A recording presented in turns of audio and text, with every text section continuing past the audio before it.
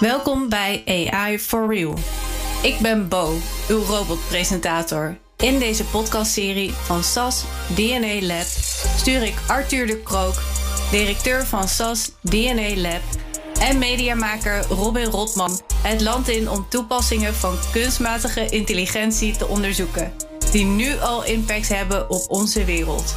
Vandaag zijn we bij Geert Kazemier, oncologisch chirurg en directeur van het Cancer Center Amsterdam.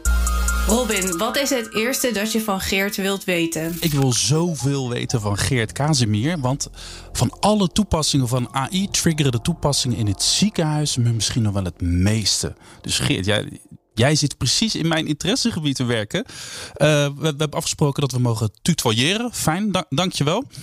Jij bent dus aan het onderzoeken welke rol AI kan hebben in jouw werk. Wat ben je nu aan het onderzoeken? Ja, dankjewel. Fijn om hier te zijn. Het is heel leuk om te vertellen over wat mij nou echt hier naartoe brengt. Mm-hmm. Want ik ben in mijn dagelijks leven chirurg. En dan sta ik te opereren. En dan zou je zeggen, wat moet zo'n man nou met AI? Tegelijkertijd hebben we allemaal wel een beetje het gevoel, we moeten daar iets mee. We hebben het in onze broekzak, we hebben het overal, zie je het. Je ziet er slechte dingen over, goede dingen over. We hebben eigenlijk gezegd, het zou mooi zijn als de computer ons een beetje zou kunnen helpen om te bepalen welke patiënten nou baat hebben bij operaties en welke patiënten niet. En om dat te doen, maak ik nu heel vaak gebruik van mijn ervaring. Of misschien een keer van een lineaaltje om te kijken of een tumor groot of klein is. Maar er zit zoveel meer in bijvoorbeeld een CT-scan die we maken van een tumor. Dat we het idee hebben dat de AI of de computer, laat ik het maar even heel algemeen zeggen, ons misschien wel zou kunnen helpen met dat om te bepalen, die patiënt moet je wel opereren en die eigenlijk niet. En dan betekent dat software scans aan het bestuderen is of patiënten aan het bestuderen is? Hoe werkt dat eigenlijk? Ja, wat we doen is dat we die computer nu nog een beetje aan het leren zijn. Mm-hmm. Dit is een normale lever. Dit is een tumor in een lever. Dit is een grote tumor, dit is een kleine tumor. En we geven hem allemaal scans van patiënten die eigenlijk niet operabel, die wij niet operabel vinden. Dat komt omdat er eigenlijk de tumoren te groot zijn. Omdat bijna de hele lever ingenomen is door een tumor. Want het gaat over patiënten die een tumor hebben in de lever. We zijn nu nog in de leerfase, dus we leren die computer eigenlijk langzaam maar zeker. Krijgt hij een beetje gevoel, en dat blijkt nu ook. Dat is best wel grappig als je nu die eerste getallen ziet. Dat hij al best wel goed kan zien, hey, dit is tumor, dit niet, dit. Maar hij kan dan opeens al heel snel een heleboel andere dingen. Hij kan zeggen, oké, ik meet niet alleen de diameter van de tumor, maar ik kan het totale tumorvolume kan ik voor je berekenen. En ik kan ook laten zien wat er gebeurd is toen je die patiënt chemotherapie ging geven. Want al deze patiënten, die wij dus eigenlijk vanaf het begin zeiden, die zijn niet operabel, hebben we chemotherapie gegeven. En vervolgens zijn we na die chemotherapie weer een scan gaan doen en gaan meten. En hij laat nu zien, nou, die tumor wordt kleiner. Nou, dat kun je op het blote oog nog wel zien. Dan kun je ook nog met een lineaaltje ook meten. Dan meet je natuurlijk de diameter in 2D. Maar hij kan het makkelijk in 3D. Maar wat je ook ziet, en dat is heel boeiend, is dat die tumor soms niet alleen kleiner wordt, maar ook een beetje verandert. Hij wordt donkerder of lichter. En dat betekent dat de doorbloeding bijvoorbeeld minder wordt. En het kan best zijn dat die patiënten bij wie de tumor kleiner wordt en waar de doorbloeding minder wordt, een veel betere prognose hebben. Dus dat je eigenlijk bij die patiënten misschien wel verder kunt gaan. En dit slimme systeem, die ziet dat. Die kijkt met jou mee. Nog niet echt. Hij is nu aan het leren. Je moet hem nu een beetje zien. Hij zit nu een beetje op de middelbare school. Wat grappig. Jij hebt er gewoon allemaal studenten natuurlijk erbij. Kan me voorstellen. Ja. Allemaal aankomende professionals. Die ben je aan het opleiden, denk ik. Die kijken over je schouder mee. En er zit er eigenlijk een nieuwe student in jouw klasje. Ja, heel en dat is software van Arthur. Die moet jij gaan opleiden. Ja. Is dat moeilijk, Arthur, om deze software op te leiden tot arts of tot een assistent misschien? Ja, zoiets zal het zijn. Ondersteuner, oké. Je hebt heel veel voorbeelden nodig. Heel veel. En wat je nodig hebt is uiteindelijk toch nog heel veel ook nu de mens die gaat helpen beoordelen. Zodat je dat systeem kunt leren op een goede manier een interpretatie te maken.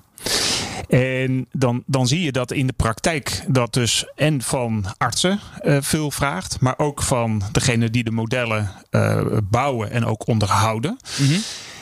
Gaandeweg leer je ook wat zeg maar het voorspelvermogen is. Hoe goed het model presteert. Daarmee kan het zijn dat je gaat kijken of er misschien andere algoritmes gebruikt kunnen gaan worden. Die tot een betere voorspelling komen. Dus je gaat ook zeg maar modellen met elkaar laten concurreren. Of een soort van competitie bouwen. Dus er komt best veel bij kijken om gaandeweg zeg maar tot een steeds betere voorspelling te komen. En een steeds betere assistentie dus van de arts.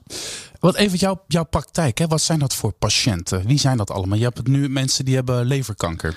Ja, je noemt het leverkanker. Eigenlijk waar we het nu over hebben zijn patiënten die hebben dikke darmkanker initieel. Mm-hmm. En die dikke darmkanker is uitgezaaid naar de lever. Oh ja. We noemen dat eigenlijk niet echt leverkanker. Leverkanker is als het in de lever primair ontstaat. Oké. Mijn patiënten, ik vind het altijd een beetje raar om te spreken van mij. Ze zijn niet van mij, maar patiënten voor wie ik zorg. Mm-hmm. Dat zijn patiënten met pancreaskanker of met tumoren in de lever. Dat zijn veelal kwaadaardige tumoren. Uitzaaiingen bijvoorbeeld. Maar ook tumoren die dus initieel ontstaan zijn in de lever. En dan noemen we het echt leverkanker. En zijn het mensen die echt heel erg ziek zijn?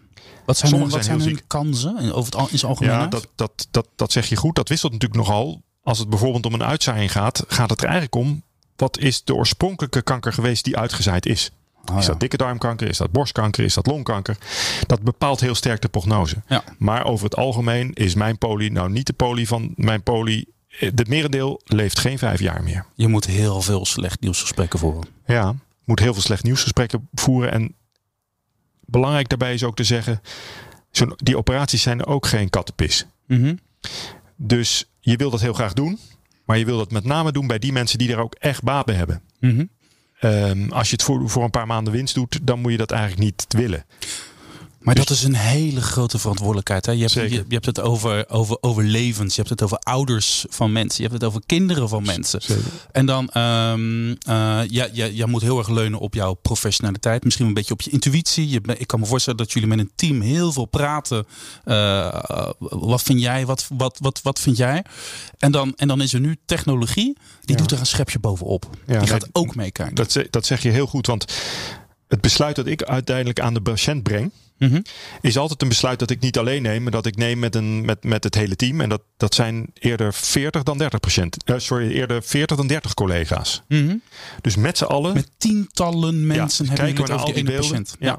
En elk besluit is nooit een besluit van mij alleen. Daar gaat, en daar ben ik echt van overtuigd, in de toekomst, die assistent die dan de SAS-software is, gaat ons helpen. Gaat ons ondersteunen om dat besluit nog beter te maken. Heb je nu al wel eens dat je naar dat systeem kijkt en dat hij met een advies komt, dat hij zegt over het volume van de tumor, of misschien op de plekken waar het zit, of hoe jij misschien kan gaan snijden, dat je echt denkt van, dat is heel verleidelijk. Ik word verrast nu al. Gebeurt dat al? Ja, dat gebeurt al. En het grappige is dat is volgens mij ook de goede manier om het te doen. Het moet. Kijk, nu is het zo dat ik vaak mijn geheugen gebruik. Mm-hmm. Ik ben 56. Dat geheugen is langzaam maar zeker gevuld met allemaal patiënten uit het verleden.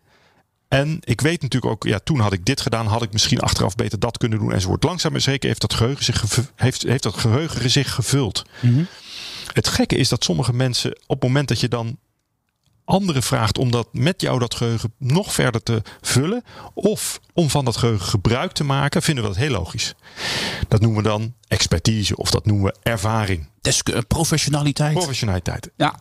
Wat wij nu eigenlijk doen, is dat we het geheugen van heel veel mensen aan elkaar gaan koppelen. Maar dat niet alleen. Die software gaat ook verbanden zien die het menselijk oog of de menselijke geest niet kan maken. En hij gaat toch niet die operatie doen. Hij gaat mij alleen maar een advies geven van, joh, Geert, zou je niet dus? Misschien moet je dit wel eens doen. Maar daar wil je natuurlijk heen, hè? Dat ding net even iets ziet wat jullie niet hebben gezien. Ik vind het ook wel een verantwoordelijkheid voor jullie als bouwers, als ontwikkelaars, Arthur. Want je kan natuurlijk hier nu, hoor je een arts, die is heel voorzichtig. Hè? Die kijkt wel 3 keer uit voordat hij een advies van een AI-systeem serieus neemt. Maar toch, de verleiding wordt natuurlijk steeds groter om dat serieus. Dat moet wel werken allemaal, dat spul van jullie. Nou kijk, en wat dat betreft is het dus heel belangrijk dat we dit echt samen doen. En dat vind ik het mooie aan de samenwerking die we nu al jaren hebben. Dat we continu kijken op welke manier kunnen we veilig tot goede inschattingen komen, zodat je goede ondersteuning biedt aan die arts. Maar ook, en dat vind ik ook interessant om nog aan Geert te vragen, welke rol krijgt de opleiding van artsen in opleiding in deze? Ja, dat is wel een goede. Wat je merkt natuurlijk is dat de komende generatie artsen zijn veel meer dan ik gewend aan het feit dat dit soort dingen om hen heen zijn. En of ze nou een date regelen, of ze gaan een nieuw hotelletje boeken voor. Dat vinden ze heel logisch dat er een systeem is dat ze al een beetje een advies geeft. Toch merk ik nog niet dat zij automatisch dat ook vertalen naar de medische praktijk. Om een of andere reden zit daar nog een soort schot tussen. Ja. Dus hun date regelen ze wel met het algoritme. Maar als ze de patiënt behandelen, dan pakken ze toch nog terug op oude systemen. Maar merk je dan ook niet, sorry dat je onderbreekt, dat er in jouw team jonge mensen zitten, waarvan talentjes, zal ik maar zeggen, die wel intuïtiever met dit soort technologie om kunnen gaan. Die tegen jou zeggen, ja maar Geert, als we deze vragen nou zo formuleren, als we het zo doen, dan komt daar misschien toch iets meer uit. Dat je toch denkt van, oh wauw, ze komen eraan, die generatie. Nee, maar dit is natuurlijk goed. Ik wil ook niet zeggen dat wat eraan komt automatisch ouderwets is. Wel goed om je te realiseren dat dokters ook worden opgeleid om niet op iedere nieuwe gimmick te springen. Mm-hmm. Want er is natuurlijk heel veel voorbij gekomen in de loop der jaren, wat uiteindelijk toch niet bracht wat we gehoopt hadden dat het zou brengen. Dus er zijn medicijnen geweest waar iedereen ontzettend veel van had verwacht. Of er zijn nieuwe operatietechnieken bedacht die uiteindelijk toch niet het effect hadden wat we gehoopt hadden enzovoort. Dus je wordt ook enigszins, risicoavers. Een beetje ingewikkeld woord, maar een beetje afwachtend. Laat maar eerst eens even zien of het wat brengt. Dat is ook belangrijk, want leren we de mensen ook. Dat wil niet zeggen dat de ontwikkeling moet tegenhouden. Maar voordat je het echt in de patiënt toepast. Want je kunt dat maar 1 keer doen. Hè? Mm-hmm. Op het moment dat je dat in de patiënt toepast, moet je er wel heel zeker van zijn dat het goed is. Zeker bij patiënten voor wie niet zoveel andere keuzes meer bestaan. Dan ben je natuurlijk heel geneigd om te zeggen, nou ja, baat het niet, dan schaadt het niet. En dat bestaat in de zorg niet. Maar zelfs 1 paracetamolletje kan schadelijk zijn voor een patiënt. Dus iedere keer moet je goed nadenken, gaat dit mijn patiënt, gaat het de patiënt die voor me zit echt helpen? Nou, jij hebt natuurlijk veel te veel slecht nieuwsgesprekken, hè, wat je net al een beetje omschreef. Durf jij iets te roepen over kun jij een bepaalde voorspelling doen over hoe die percentages gaan verbeteren? Of het is altijd heel tricky, dat snap ik. Hè? Want als jij te positief bent, dan hangt morgen de telefoon rood gloeiend. En dan denkt iedereen, ik wil bij die KSMI. Dat snap ik. Maar wat gaat AI brengen? Of hoe gaan we in de komende jaren die kankerzorg eruit zien? Ja, nou die kankerzorg, daar wil ik het zo nog wel even over hebben. Maar gewoon voor jouw eigen praktijk. Hoeveel percentages mensen gaan er niet meer dood? Weet je wat het allerbelangrijkste is? Dat we de juiste mensen de juiste behandeling geven. Dat klinkt dat klinkt zo vanzelfsprekend. Dat doe je natuurlijk maar realiseer je goed dat wij nu heel vaak behandelingen geven, omdat dat bij de meeste mensen werkt. Het liefst zou je natuurlijk willen dat je bijna zeker weet dat bij die patiënt het ook echt gaat werken. Super individuele behandeling. Exact. En dat maatwerk, ik denk dat ook daar AI heel goed in gaat zijn, gek genoeg. Want die heeft natuurlijk altijd wel tientallen patiënten in het verleden die ongeveer dit hadden. En die gaat dan zeggen, nou, maar het zou zeggen linksom, maar ik zou het toch eens rechtsom proberen. Nou, daar denk ik dat we toch wel moeten denken aan winst van, ik denk wel tientallen procenten. Ik denk echt dat we op termijn echt, met name ook omdat we sommige mensen dus niet gaan opereren. Dat wil niet zeggen dat we die mensen langer laten leven. Maar dan weten we dat ze in ieder geval een behandeling onthouden die toch niks gedaan had. Dus ik denk dat het bij tientallen procenten van de patiënten effect zal hebben. Dat wil niet zeggen dat ze allemaal langer leven. Maar het wil wel zeggen dat ze in ieder geval allemaal beter leven. Meer kwaliteit van leven. En Robin, dat even over dat maatwerk nog gesproken. Hè? Want jij bent een beetje Alice in Wonderland. En we zijn samen nu op pad in het land van AI. AI for real. Bij een van de presentaties van Geert dat was in Dallas, denk ik, in 2019 bij het SAS Global Forum. Daar liet je ook een slide zien met ongelooflijk veel biljoenen DNA-code die je zeg maar als mens zeg maar zou moeten kunnen beoordelen om tot een goede evaluatie te komen. Je gaf daar ook aan, er komen heel veel aspecten bij kijken. Je vertelde ook dat je nu in de genetica bezig bent, de neuroscience. Kan je daar nog iets verder op ingaan? Ja, dan moet je eigenlijk terug naar de basis. Hoe ontstaat een tumor? Onze cellen delen allemaal de hele dag. Gelukkig maar, want anders dan zouden we niet kunnen groeien en zou je ook niet kunnen herstellen van iets. Dat delen, dan wordt jouw hele genetische code uit elkaar getrokken. Wordt verdubbeld. En dan ontstaan er 2 nieuwe cellen. Bij dat uit elkaar trekken ontstaan fouten. Die fouten worden gelukkig altijd gerepareerd. Als je een reparatiemechanisme niet zou hebben, dan word je niet oud. Want dan gaat het heel snel mis. Maar je kan je voorstellen, hoe ouder het wordt, hoe groter de kans is dat er een keer iets misgaat. En als er een keer iets misgaat, kan dat betekenen dat een cel bijvoorbeeld ophoudt met delen. Of dat die juist te snel gaat delen. Als dat gebeurt, kan kanker ontstaan. Ja. Hoe ouder je wordt, is gewoon kansberekening. Hoe groter de kans is dat er een keer misgaat. Dat betekent, als er dus fouten in het DNA ontstaan, kan dat de kans groter maken dat er kanker ontstaat. Dus als je de DNA van mensen onderzoekt op dat moment, kan je iets zeggen over de kans dat iemand kanker krijgt. Of als iemand al kanker heeft, kan je je voorstellen, als je het DNA onderzoekt van die cellen die in dat gezwel zitten, dan kan het misschien wel iets zeggen welke chemotherapie wel en wat niet gaat werken. Dat gaat niet om tienduizenden, maar dat gaat om honderden miljoenen codes die je moet ontrafelen. En al die verbanden zien, dat gaat niet op een achterkant van een sigarendoosje, nee. Maar dat gaat ook niet meer in de menselijke geest. Dat kan alleen maar met software. Als je dat ook nog eens wil koppelen aan die CT-scan, of als je dat ook nog eens wil koppelen aan de eerdere reactie op een chemotherapiemiddel en allemaal andere dingen. Ja, je voelt al aan, dat is immens. Ja. Dus zelfs de supercomputers bij SAS gaan daar dagen over doen per patiënt om daar überhaupt iets van te bakken. Nou, daar slimme algoritmes voor te ontwikkelen. Daar slimme software om te overwikkelen. Die dat allemaal bij elkaar kan vegen. En ons dan een advies kan geven.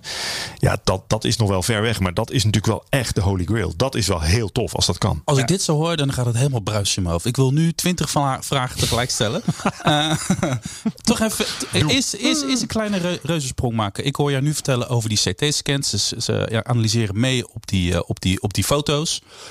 Maar nu hoor ik iets over DNA. Dan denk ik meteen van oké, krijgen we dan een toekomst waarin we allemaal elke 5 jaar een druppeltje bloed inleveren. En dan een slim systeem dat DNA gewoon gaat checken.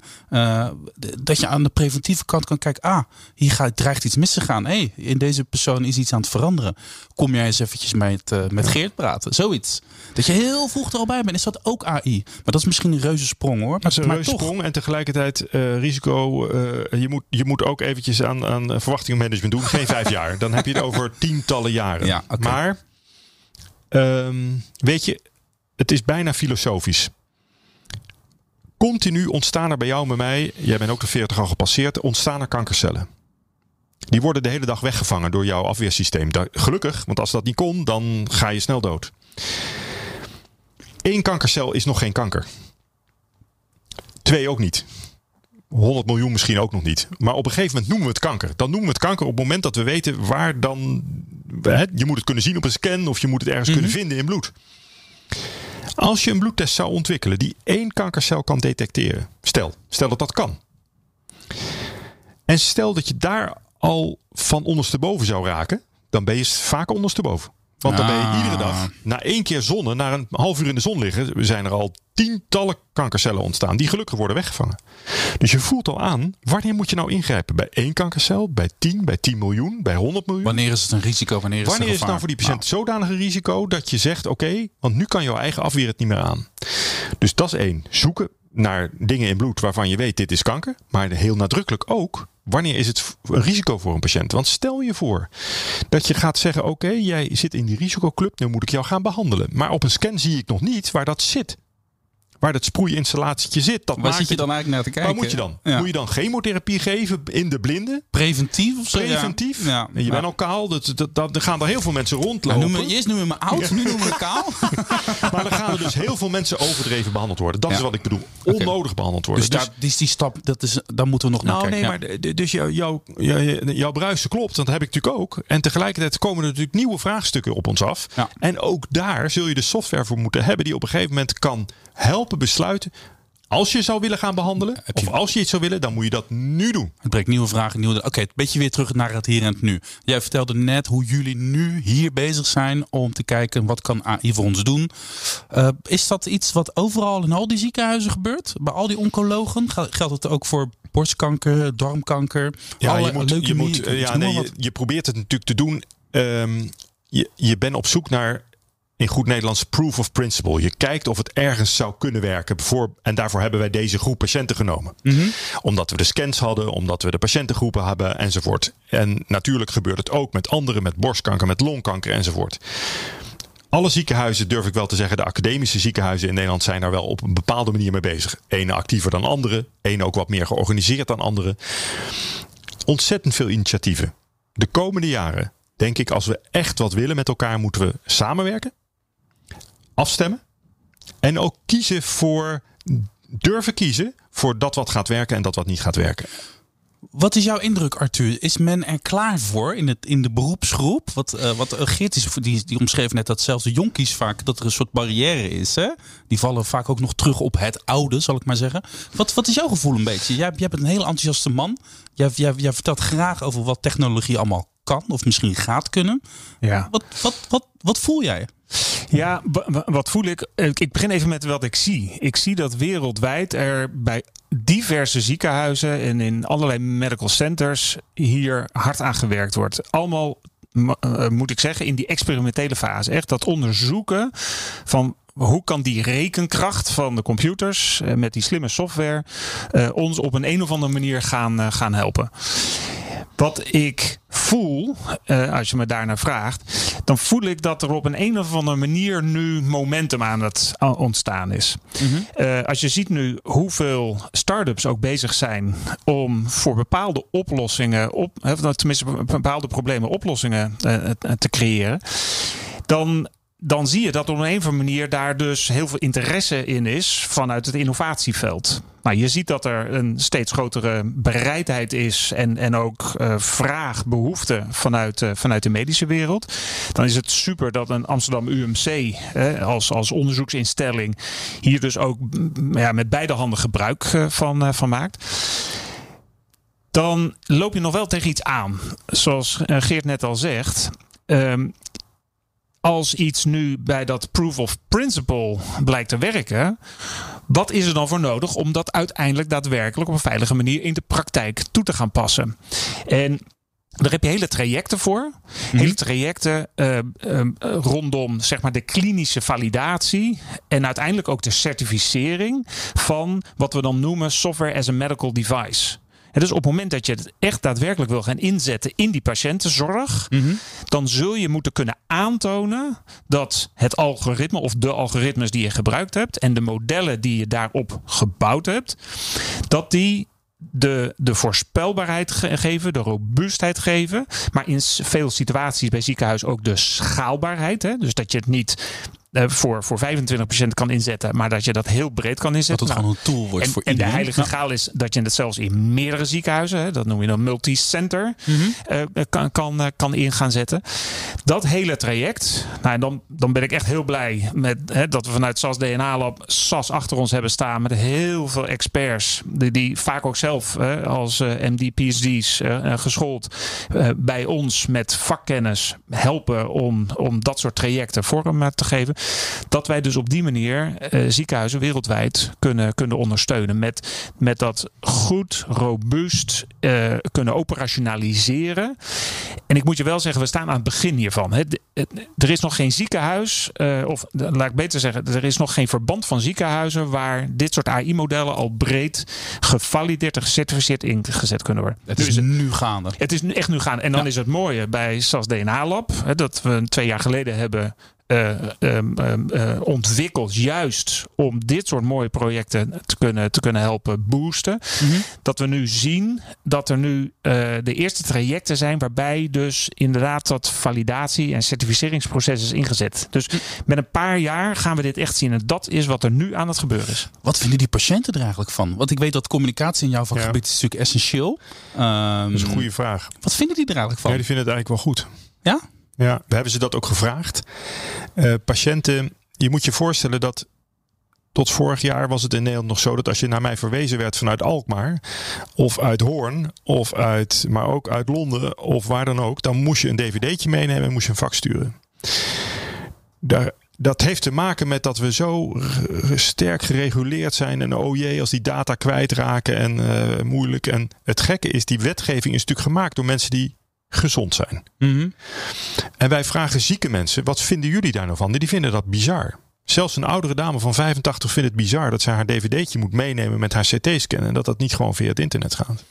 Oh ja, dat, ja. Het grappige is dus dat die wetgeving wordt gemaakt door gezonde mensen die denken, oh jee, privacy. Ja, hoeveel mensen zijn er geïnteresseerd of meneer Jansen bij ons hier ligt op de IC? Niet iedereen heet Steve Jobs, zeg ik wel eens. Mm-hmm. Maar die zieke mensen, die zijn veel innovatiever. Die hebben we ook gevraagd, wat vind je daarvan? En die zeggen, joh, doe alsjeblieft mijn scan via het internet. Doe het via de mail. Maar ook, gebruik de computer. Als jij het me maar vertelt. Ja.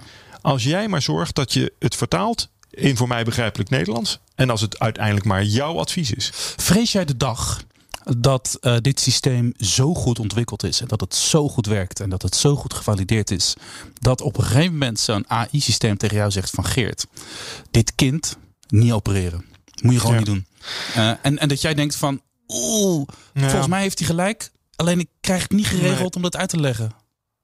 Vrees jij die dag? Vrees ik, dat is een goede vraag. Vrees ik die dag? Want dan moet je gewoon gaan zeggen, het systeem zegt dat het zo moet, man. Computer says no. Het is niet hip om daar even over na te denken. Nee, ik vind het juist wel heel goed dat je daar even over nadenkt. Ik vrees hem de dag niet omdat hij niet komt. En daar bedoel ik het volgende mee. We hebben heel veel tools die we gebruiken. Echt op een dagelijkse basis. En die tools die gebruik je. En daar zal dit er één van zijn. En soms... En dan ga ik iets zeggen dat misschien lastig is. Soms weet je ook wel dat het niet gaat werken. Mm-hmm.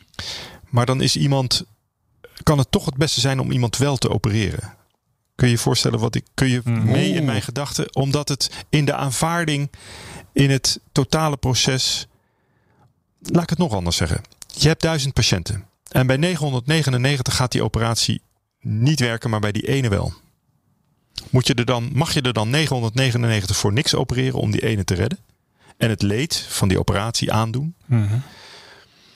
Snap je een beetje wat ik bedoel? Ja, het is heel moeilijk. Dat is wat ik hoor. Het is niet alleen moeilijk, maar je maakt dus ook wel eens afwegingen die contra-intuïtief zijn, of die juist wel heel erg bij die patiënt passen, waarvan je al weet dat waarschijnlijk de uitkomst die patiënt niet gaat helpen in de zin van levensduur, maar wel in aanvaarding van ziekte. Ja. Mentaal gaat het wel helpen. En dus in die zin kan de AI het wel degelijk toch helpen. Je zegt, het gaat waarschijnlijk niet helpen, de operatie, maar ik ga het toch doen. Ik denk dat niet alleen de oncologen, maar ook de internisten en de huisartsen en de laboranten, echt op alle niveaus zijn ze natuurlijk hiermee bezig om die AI te introduceren. En dan gaat het over de beoordeling van foto's. Het gaat misschien straks over de diagnostiek. Dit heeft impact op de zorg in alles. Ja, dat gaat enorm. De potentie is natuurlijk enorm.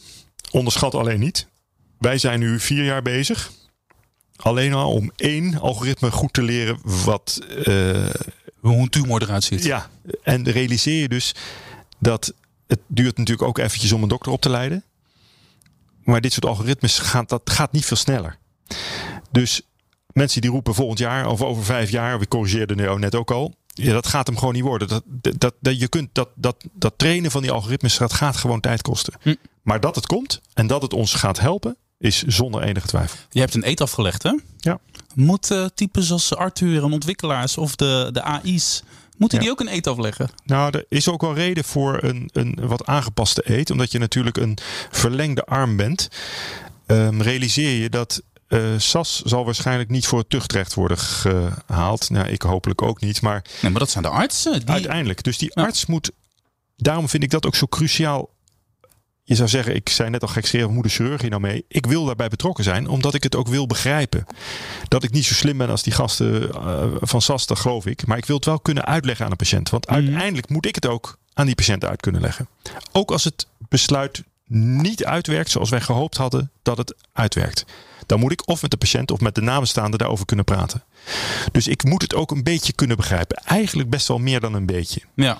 En daarom die saaie kant, die reguleringskant. Die heel veel mensen denken, dat sla maar over. En dat moet maar even niet.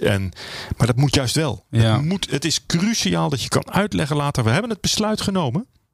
Op die en die gronden. En toen was dat de beste informatie die we hadden. En we hebben toen A gedaan. Achteraf had het B moeten zijn. Maar we hebben het wel overwogen met elkaar gedaan.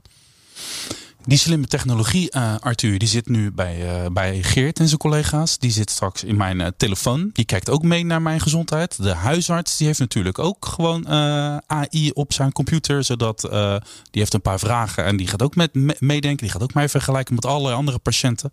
Het zit echt overal straks, hè? Ja, en dat straks kan dus best nog wel duren. Ja, dan zei Geert, oké, het duurt allemaal lang en we moeten niet te veel hoge verwachtingen hebben. Maar het tientallen jaren, maar het komt er wel aan. Het komt eraan. En die vraag die jij net stelde van wie is uiteindelijk verantwoordelijk als het niet goed gaat. Daar zijn heel veel mensen mee bezig. Van waar leg je nou inderdaad die scheidslijn? Tot nu toe hebben we in een wereld geleefd waarin we dat intuïtief allemaal beoordeelden. En we in principe uitgingen van de goede intenties van de mens. Dus bijvoorbeeld als we kijken nu naar de zelfrijdende auto, de Tesla.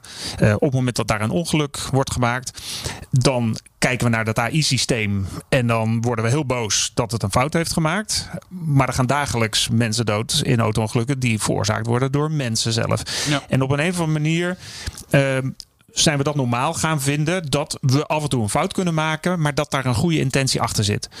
Die wereld van AI, die zijn we in die zin aan het leren kennen.